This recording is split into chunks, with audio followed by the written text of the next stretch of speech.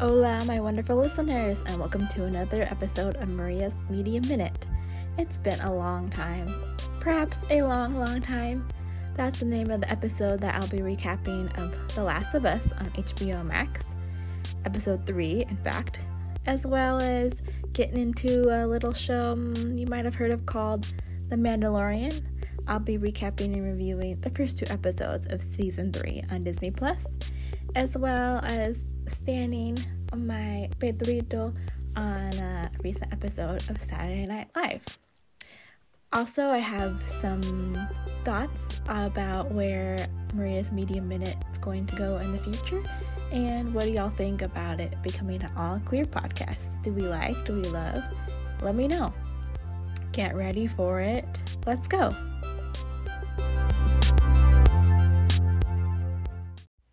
Alright, so I'm looking forward to talking about this one, listeners, and it is The Last of Us Season 1, Episode 3 on HBO Max, entitled Long, Long Time.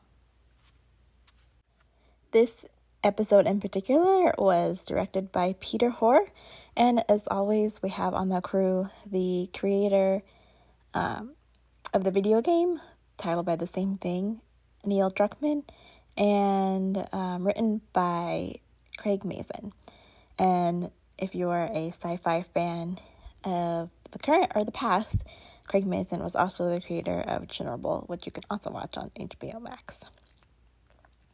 And just a fun fact, and how all the gays are connected, Peter Hoare is the husband of a vegan Instagrammer influencer that I also follow, named Richard Macon, and the two are married and British and lovely. So just want to throw that fun fact in there for all my vegan listeners. Anyways, back into the episode. So at the beginning of the episode, we see Joel and Ellie played respectively by Pedro Pascal, Joel, and Ellie by Bella Ramsey, also a British actor, but has an American accent in this show. Joel, a little bit of a Texas accent to match the character he represents in the game. So we see Joel and Ellie, who they've just come off the last episode where they lost Tess and her self-sacrifice, and told Joel had him promised to get Ellie to where she needs to be.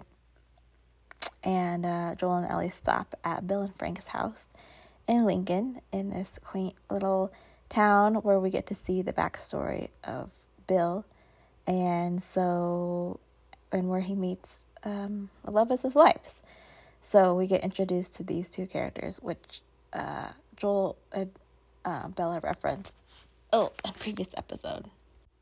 So we see Bill play the lovely Nick Offerman, as you know, in Parks and Rec.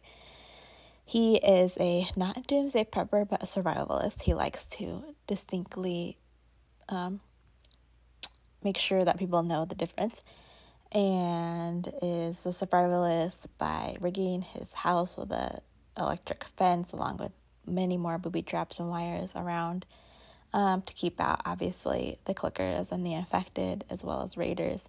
Anybody else, as you have probably heard in the show, in his love letter to Frank and whoever reads it, Joel, etc., that he doesn't really like people, so he wasn't too bummed about the cordyceps apocalypse happening. So anyways, we see big old rough looking very hairy bearded up Bill, played by Nick Offerman, and follows the timeline of him and Frank's relationship. So the outbreak started in 2013, and we see 4 years later, so that'd be 2017, is when Frank literally falls in love with Bill. So we see Frank fall into one of Bill's traps, and they meet, and Frank reveals where he's from and traveling from, and that he hasn't eaten in 2 days, and kind of giggles and chuckles that doesn't really sound a lot, but he really likes some food and the kindness from the stranger. And I forgot to say, Frank is played by the lovely, kind Australian, also daddy. We'll talk about that in a minute, of all of the daddies in this episode, of Murray Bartlett, as Familiar, played by, was also in White Lotus, amongst many other credits to this wonderful actor. So we have Frank and Bill meeting. Bill relinquishes this stern facade that he has, and lets Frank in, has a meal, takes a shower, and this is when the writing is beautiful, and it just begins the sad and heartbreaking relationship of Bill and Frank, which does occur in the game, but in the game versus the show, as far as what I've learned and listened to the accompanying podcast to the HBO Max series, that Bill, we know Bill is a queer character in the video game, because when we met him, Frank has already passed away, but the writers wanted to really expand and show the queer representation in the show, and I think it really blossoms and flourishes, as we're going to get into right about now in this scene where Murray's character Frank is eyeing this baby upright. Is it an upright? Yeah. Piano that baby grand 1948 that I think belonged to his mother's, because we see that Bill is in his mother's house. And so Frank is eyeing this piano and really wants to play it. So he looks in the piano bench for some songbooks or for some sheet music, and finds Long, Long Time by Linda Ronstadt and turns to it. And Bill is not happy with his performance, so scoots him over and sits down to play a much more melodic, somber, sad, tearful, his version of Long, Long Time, where good old Frank can pick up that song was not about a woman, but maybe somebody else, in which he lands a precious, tearful, I see you, you're valid, you are enough kiss on Bill's lips, which he does not deny, and they continue to kiss, make their way to the bedroom. Frank leads Bill through his first and MSM and sexual event, sexual interaction, that's the word I was looking for, in which camera cuts to 3 years later, I believe, and a fight occurs between Bill and Frank, which Frank just wants to make their home more curb appealing. That's all that Frank wants. And he begs, can you give me at least that for us? And so Bill does. And cut to 2023.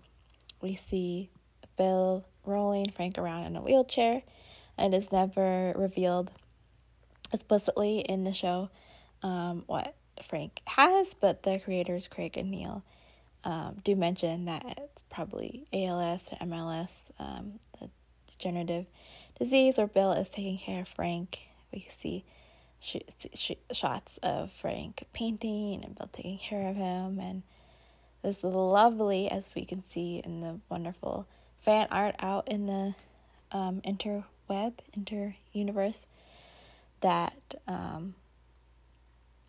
the simplest of moments, and you growing them growing their own food of strawberries is such a sweet symbolism of this, that they grew together and creating new life right in this destructive apocalyptic world. It's just so beautiful, and as I'm sure you've heard if you're obsessed like me, damn, that must be a real good strawberry to hear the classic Nick Offerman giggle, which is ever so familiar in Parks and Rec, which makes me want to go back and watch the show just for even more Nick Offerman giggles. Anyways, and so yes, we see the lovely strawberry moment. And Frank, he knows death is coming upon him. The precipice is coming. He's reaching that precipice, and asks, as we see later, Bill to help him have his last day, right? And it's giving The Notebook, it's giving old elder relationships, which I'm guessing they're about 70 by this time. And oh, so close of the timing was just before, or a little bit before Ellie and Joel arrive to their house, their home. And so it's just a beautiful story of, two men finding each other.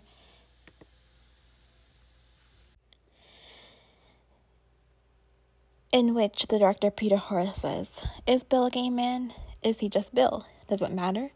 Do male relationships have to be defined in binary terms? Of course not." End quote, as this is from the Gay Times article, The Last of Us Episode 3 Recap Interview. And I agree with what Horror mentions. We see their relationship build, the ups and the downs, as Frank's character says, the good days and the bad. And he's been fulfilled.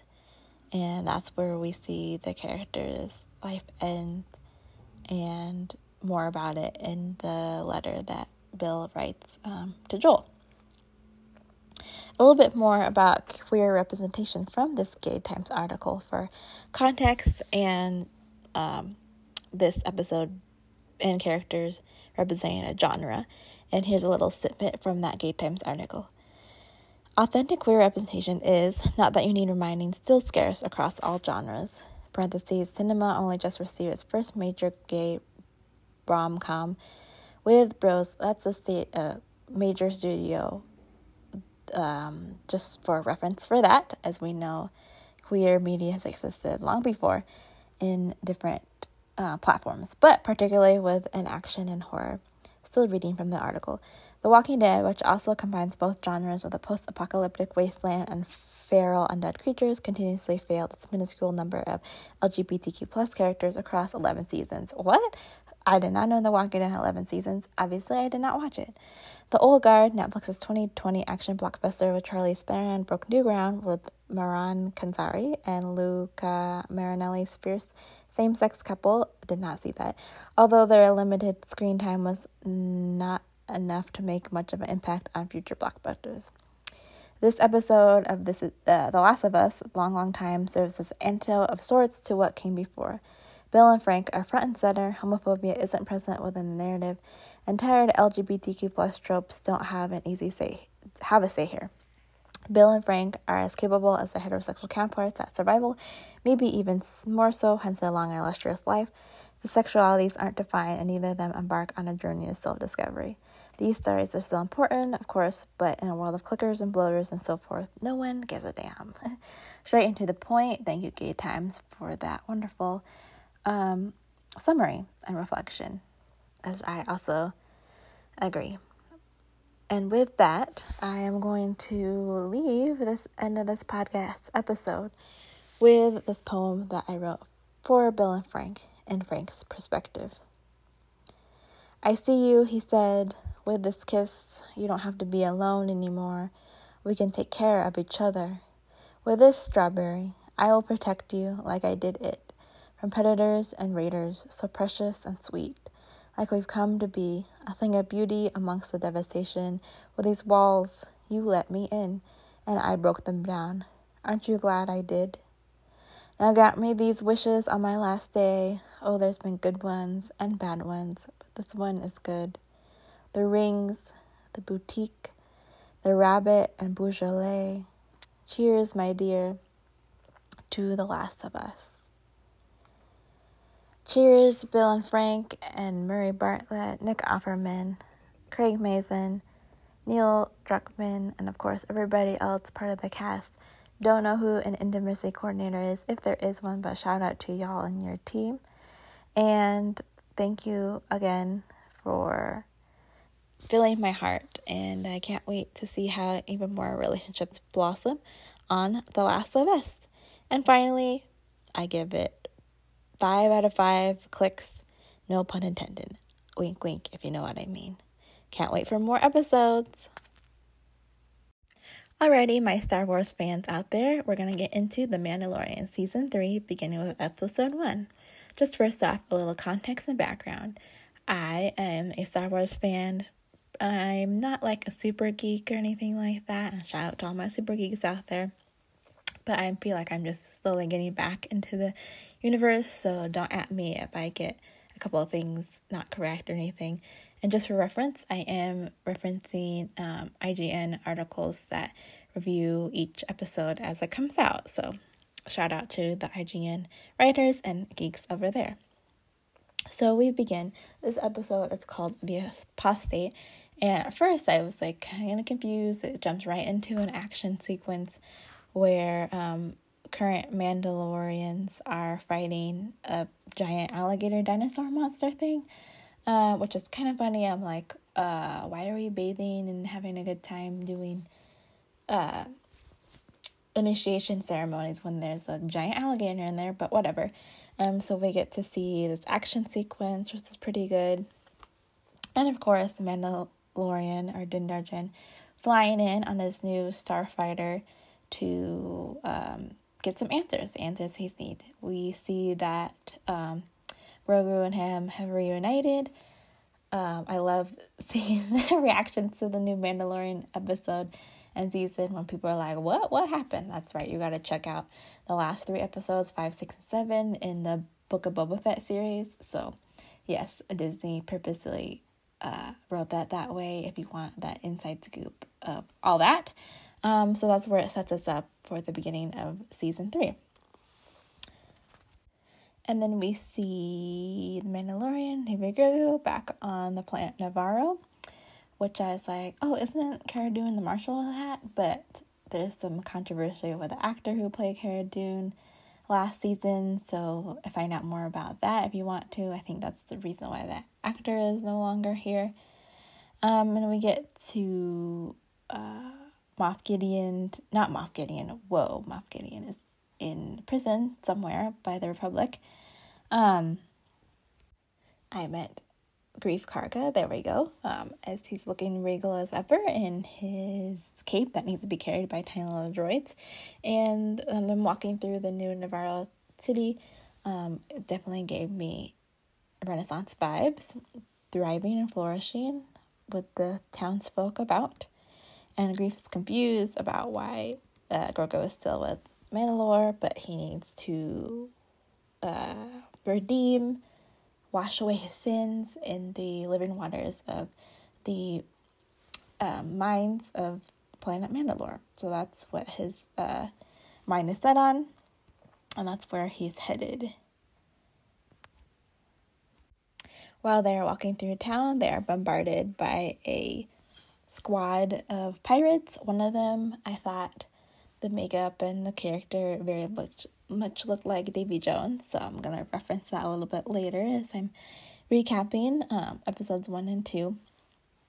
They're attacked, and they fight them off, and now Mandalore or Mando is trying to rebuild a droid friend that he made in the past season, and they're looking for parts. And Greef introduces Mando to these Anzellans, very much a nod to reminding me of the little tiny aliens in the Men in Black series, because Din has to squat and get into the little den. So they try to rebuild the tall nurse robot, but unfortunately his hardware is busted and he's resorted back to his original kill programming, so that's not gonna work out for Mando. And in this scene, Grogu is so cute with the baby Anzellans, where he just wants to play with them. He just wants them to be his toy. And we see Din reprimanding baby Grogu with saying bad baby. So I just feel like their relationship continues to grow, and you can see their interactions with one another, which is quite astonishing. Again, shout out to the puppeteers, animators, everybody working on Baby Grogu's movements. You can definitely see throughout these action sequences and in these first 2 episodes, Grogu's growth and obtaining of the Force as a power. So that droid's not going to do, but they're still going to head to see an old friend. And at the end of the episode, Baby Grogu, getting it mixed up, Grogu and Mando visit Bo-Katan to see if she has more answers and can guide him in the direction he needs to go. And it's a very much Game of Thrones moment where they approach the hallway. Bo-Katan, apparently her rebellion or to take back the planet of Mandalore is not going too hot because it's only her. Everybody turned on her. She's kind of a sour sack because she doesn't have a dark saber, and apparently people don't think she's going to be the leader. So that's where we leave off on that episode. And now let's get into episode 2. Episode 2 is called The Mines of Mandalore, and we see reunited with Peli, played by the wonderful Amy Sedaris, and they're on Navarro again, and it just happens to be the week and the day of Ubuntu Eve, the same holiday commemorated by the pod race in The Phantom Menace, the group of Star Wars movies with Obi-Wan Kenobi with Ewan McGregor. Forgot his name for a second. Anyway, so we get the lovely humor from Peli, and we get to see a shot, which I think is cool, of Grogu and Mando and the Starfighter flying through the fireworks, which made me think of a similar scene in Wonder Woman 2, where Wonder Woman and Steve are also traveling through fireworks. So it's definitely giving me those same kind of vibes. It's very cute when the 2 of them are in the Starfighter together, and Grogu is now sitting on his lap and is kind of snuggled up to Daddy. And again, according to this IGN article, Din's tone has shifted since being reunited with Grogu in a way that shows he's truly embraced the child as an adopted son who needs to be fully initiated into the way of the Mandalore. These lessons, along with those Grogu got from Luke Skywalker, will serve him well as he starts taking a more active role as a character, rather than an unpredictable asset sometimes capable of bailing Din out of trouble, which he does in this episode. So we go to the planet of Mandalore. Mando's talking about that and his past, and how he grew up on the moon close to Mandalore, but never been to the actual planet. And they get to the mines with the new droid, which is kind of like wah wah wah, like very like klutzy and doesn't want to do any of the things that Mando asks of him, and the clunky falls over. So they get to the planet, and he wants to take a air sample to make sure it's safe to go and walk out on the planet. And the droid only gets so far, falls over. Mando goes to find him, and then he gets bombarded by these creatures in the mines, in the caves, and then he gets into more trouble by being captured by this very similar to the what were they called, the Scorpio robots in the last season of The Mandalorian, or no, was that in the end of Boba Fett, episode 7, the Book of Boba Fett. And so very similar, like droid was very crab-like to me too, which I will reference in an extra that I'll be talking about having to do The Mandalorian that I want y'all to check out, but more of that later. Back to episode 2. Grogu is there as well, and Mando says escaped and go find Bo-Katan, so that's what he does. Meanwhile, Mando is trapped by this, again, giant bug-like crab robot, and he's perhaps on a spit roast because it begins turning over a fire, and then is drained from his blood. Hopefully we'll learn more about that. Grogu makes it back to Bo-Katan. She is surprised by this, and of course is going to go rescue Mando as well. So her and Grogu go back through the mines, attacked by the same creatures, but Bo-Katan takes them down, and I guess the Mando defeats the crab-like robot and really is able to wield that dark saber because Mando doesn't have it. It was taken from him. And yeah, you can really see that she knows what she's doing with it, much more stable on her feet with it than Mando. So we'll see. Is she going to get it back? Is she the true leader of Mandalore? We shall see. So he's rescued and is on a mission to get to the mine. She said she'll take him there. They get to this, again, more like cave-like setting with some suspicious-looking waters. And actually, they don't really look that suspicious. It's just very calm. They don't really look that magical. So Mando's ready to get in the water, be forgiven of his sins, his trespasses of taking off his helmet. And he just takes off like two things like his cape, but he's pretty much in full gear still. And goes to dip in the magical waters, living waters. Nothing happens. He gets sucked down, probably by another creature, which is true. Bo-Katan goes to save him again. And she flies down there with her jetpack on and rescues him. I don't know how he got pulled down so deep so quickly, but again, this giant sea creatures down there. They escape with no scratches, and that's where the episode ends. So what I like about this episode is, yeah, it's just very simple. Not a lot going on besides the fight sequences of Mando and the creatures, and then Bo-Katan with the creatures. Yeah, it's very simple. We get to learn more about the history of Mandalore and Mando's relationship with his people and how he wants to teach Grogu in the same ways. So, yeah, apparently according to this IGN article, Mando's given up on his redemption, and we're going to see more of Bo-Katan's quest to build a new future for her people. We shall see again. And I just want to note some more Mandalorian content if you want to have a grand old hoot of a time is look up this person on Instagram. They go by, I'm pulling it up now. Their username is nomad.props, all lowercase. And the content creator is Sean G. Him and other folks dress up in Mandalorian costumes and create really funny videos, and a couple of them he's been doing this season are chapter recaps without context. Check out chapter 17 and 18 with those Davy Jones, Game of Thrones references I was mentioning earlier. You will laugh out loud for sure. So shout out Nomad Props, and thank again IGN for letting me reference your articles, because I don't know what I'd do without you.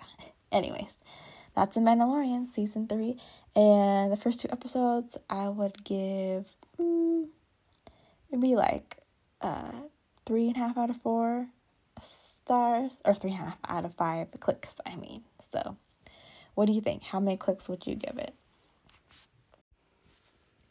Next, we're going to get into Pedro Pascal hosting SNL on Saturday, February 4th, 2023. So first off, I just want to say I'm watching these clips on YouTube after the original air date. I was able to catch a little bit of it live, and just wanted to talk about my thoughts, reactions, and ratings on it. So just a little bit of context. I am a SNL fan, mostly of way back original OG, like the 70s to the 90s SNL, and personally, in my opinion, I think the last decade or so, I want to say everything after Kristen Wiig's cast, not that funny anymore. I'm like, how many more sketches and originality can we bring and repeat characters? Although I do say some folks have good impressions of politicians and whatnot. Anyway, so that's a little bit of my context. So let's get into Pedro Pascal hosting. I'll talk about a couple of the sketches that he was in. First off, I will go from the top of the sketch called Waking Up, where Pedro Pascal plays somebody that just woke up from a coma. They're in a crash, and the scene takes place with his wife next to his bed, and the doctor, played by Bowen Yang, and his friends around waiting to waiting to be there when he woke up too. So we are introduced to Pedro Pascal's a patient, and he has this funny voice, as Kenan Thompson describes as LA Mushmouth. And at first I was slightly concerned. I'm like, oh no, please don't tell me we're making fun of disabled folks. It's 2023, like, no, goodbye. But turns out, I found out in behind the scenes on Pedro Pascal on a late night interview, that was his idea, or came up with this voice for this character that was, like Kenan Thompson described, LA Mushmouth, very like ballet girl, but exaggerated too. And I was dead. I was dying. It was hilarious, especially when it caught on with the other characters, and he was laughing a little bit through it. So yeah, good job on them, and also hilarious watching the late night interview, the same interview. Pedro was talking about, him and Seth were kind of bantering back and forth on how it's contagious. And he was like, what if the Mandalorian talked like this? This is the what? And yeah, so good job on that. The sketch where we can see Pedro and his cast members breaking character is Lisa from Temecula, where Lisa, played by Ego Nordin, disrupts her sister's, played by Punky Johnson's, birthday dinner. And Pedro's paying a guest, and really it's where Lisa from Temecula's character is having trouble cutting her meat because she likes it very, very, very, very, very well done. And the whole gag is the table is shaking, and apparently also behind the scenes stuff, the rehearsal before they did it live didn't go very well. The table wasn't shaking that much, and so they really, whoever was the prop masters or whatever who was shaking the table in real lifetime, really went for it. And apparently Bowen Yang was the first to break character, making Pedro break character, and just like a domino effect. So again, silly, goofy stuff, but it's a good relief, I think. The next one I want to talk about is the Protective Mom sketch, which I think was one of the best of all of them that Pedro was in, where Pedro plays a protective Latina abuela, and the concept is a man and his girlfriend. I'm just reading this directly from the video description. Man played by Marcela Hernandez, new cast member, introduces his white girlfriend, played by Chloe Fineman, to his abuela, where they speak Spanish, to one another. And I was just cracking up when good old girlfriend Chloe Fineman brings her vegan sliders over, and abuela takes them immediately, puts them in the trash, and then, but can't forget to save the bag, because we are not wasteful. And even though I did not grow up in a home like this with similar cultural values and habits, a lot of my friends did, and so I can just see it all being so reminiscent and true. Very funny. And also, good job to the casting department for Miss Abuela's, or not Abuela, Senora. She's not Abuela yet that we know of, so let me just take back that terminology of a Protective Mom is again the name of the sketch. For good job to the costume department in Pedro's outfit. got a little jumbled there, but hopefully y'all know what I mean. And so that was probably my favorite of them. Italian Raiders, not so much, Pedro's role wasn't as big. And then HBO Mario Kart trailer, which I think capitalized on, the show Pedro's in right now, The Last of Us, crossing over with the gargantuan ridiculousness of having a Mario Kart movie come out, which I'm sure if people watched National Sports Day, for Super Bowl, that trailer, and the crossover between that and HBO's hit The Last of Us, which is quite funny, where Pedro plays Mario, and the whole concept is, right, like taking it from the game, from The Last of Us, and from the show. He's got to get, quote, the cargo, i.e. Princess Peach, safely away, and then Bowser is the enemy, but he's also got a gun, just like his character Joel, and Joel in The Last of Us is just ridiculous, but also it's like, I would play that game. I don't know if I watch a show about it, but I'm not mad at Mario Kart being set in an apocalyptic universe. I also love how, not Luigi, but the other characters, like, I'm by. Can you tell I'm a little rusty on Mario Kart characters and the concept of the game? I did not grow up with a Nintendo. I grew up with PlayStation and went over to my friend's house to play Nintendo. So, yeah, HBO Mario Kart. Ridiculous, hilarious.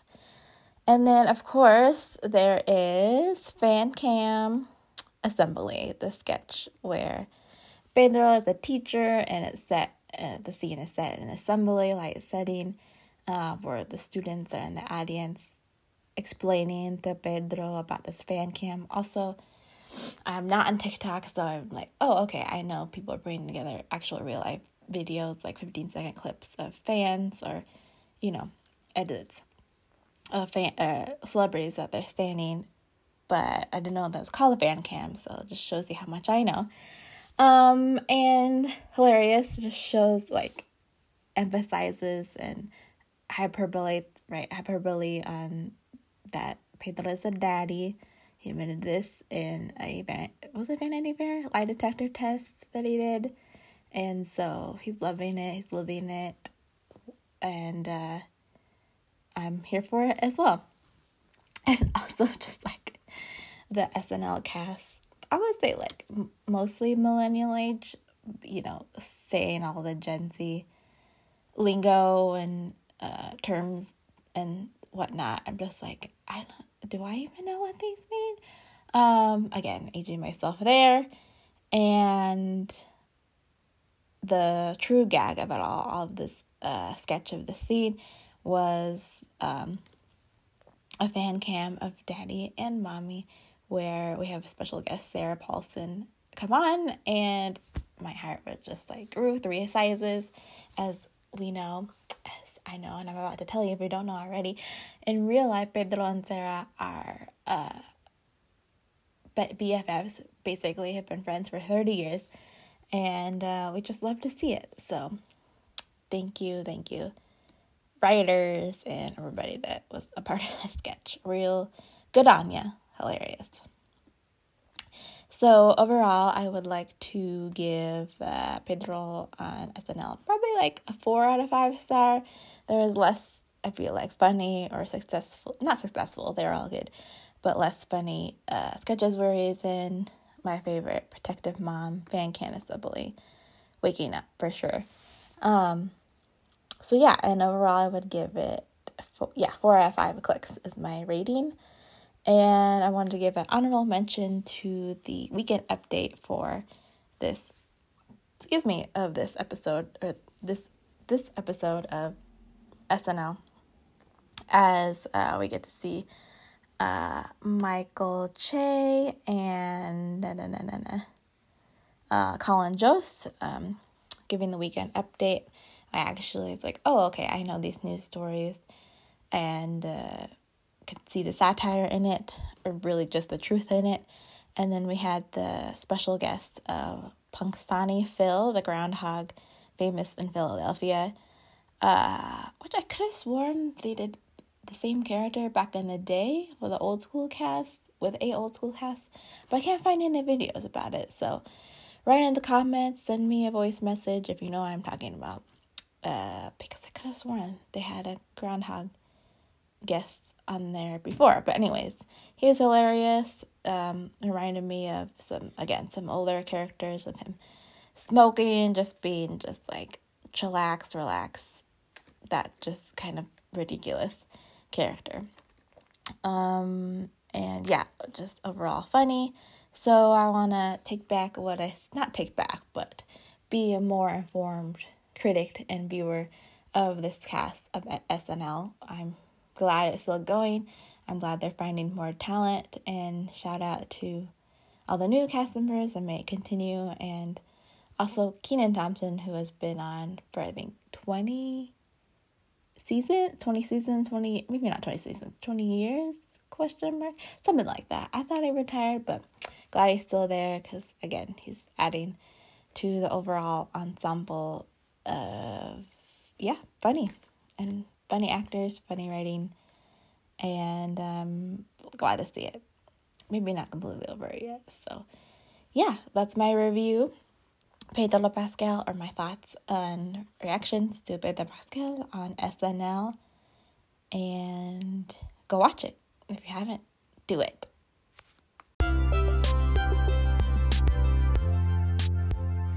And that does it for this week's episode of Maria's Media Minute. Thank you for listening as we talked about a long time, episode 3 of The Last of Us on HBO Max. Pedro Pascal hosting SNL on NBC, and then The Mandalorian Season 3, episodes 1 and 2 recaps. What Pedro Pascal things are you standing lately? The lovely can't do anything wrong. Makes my heart melt.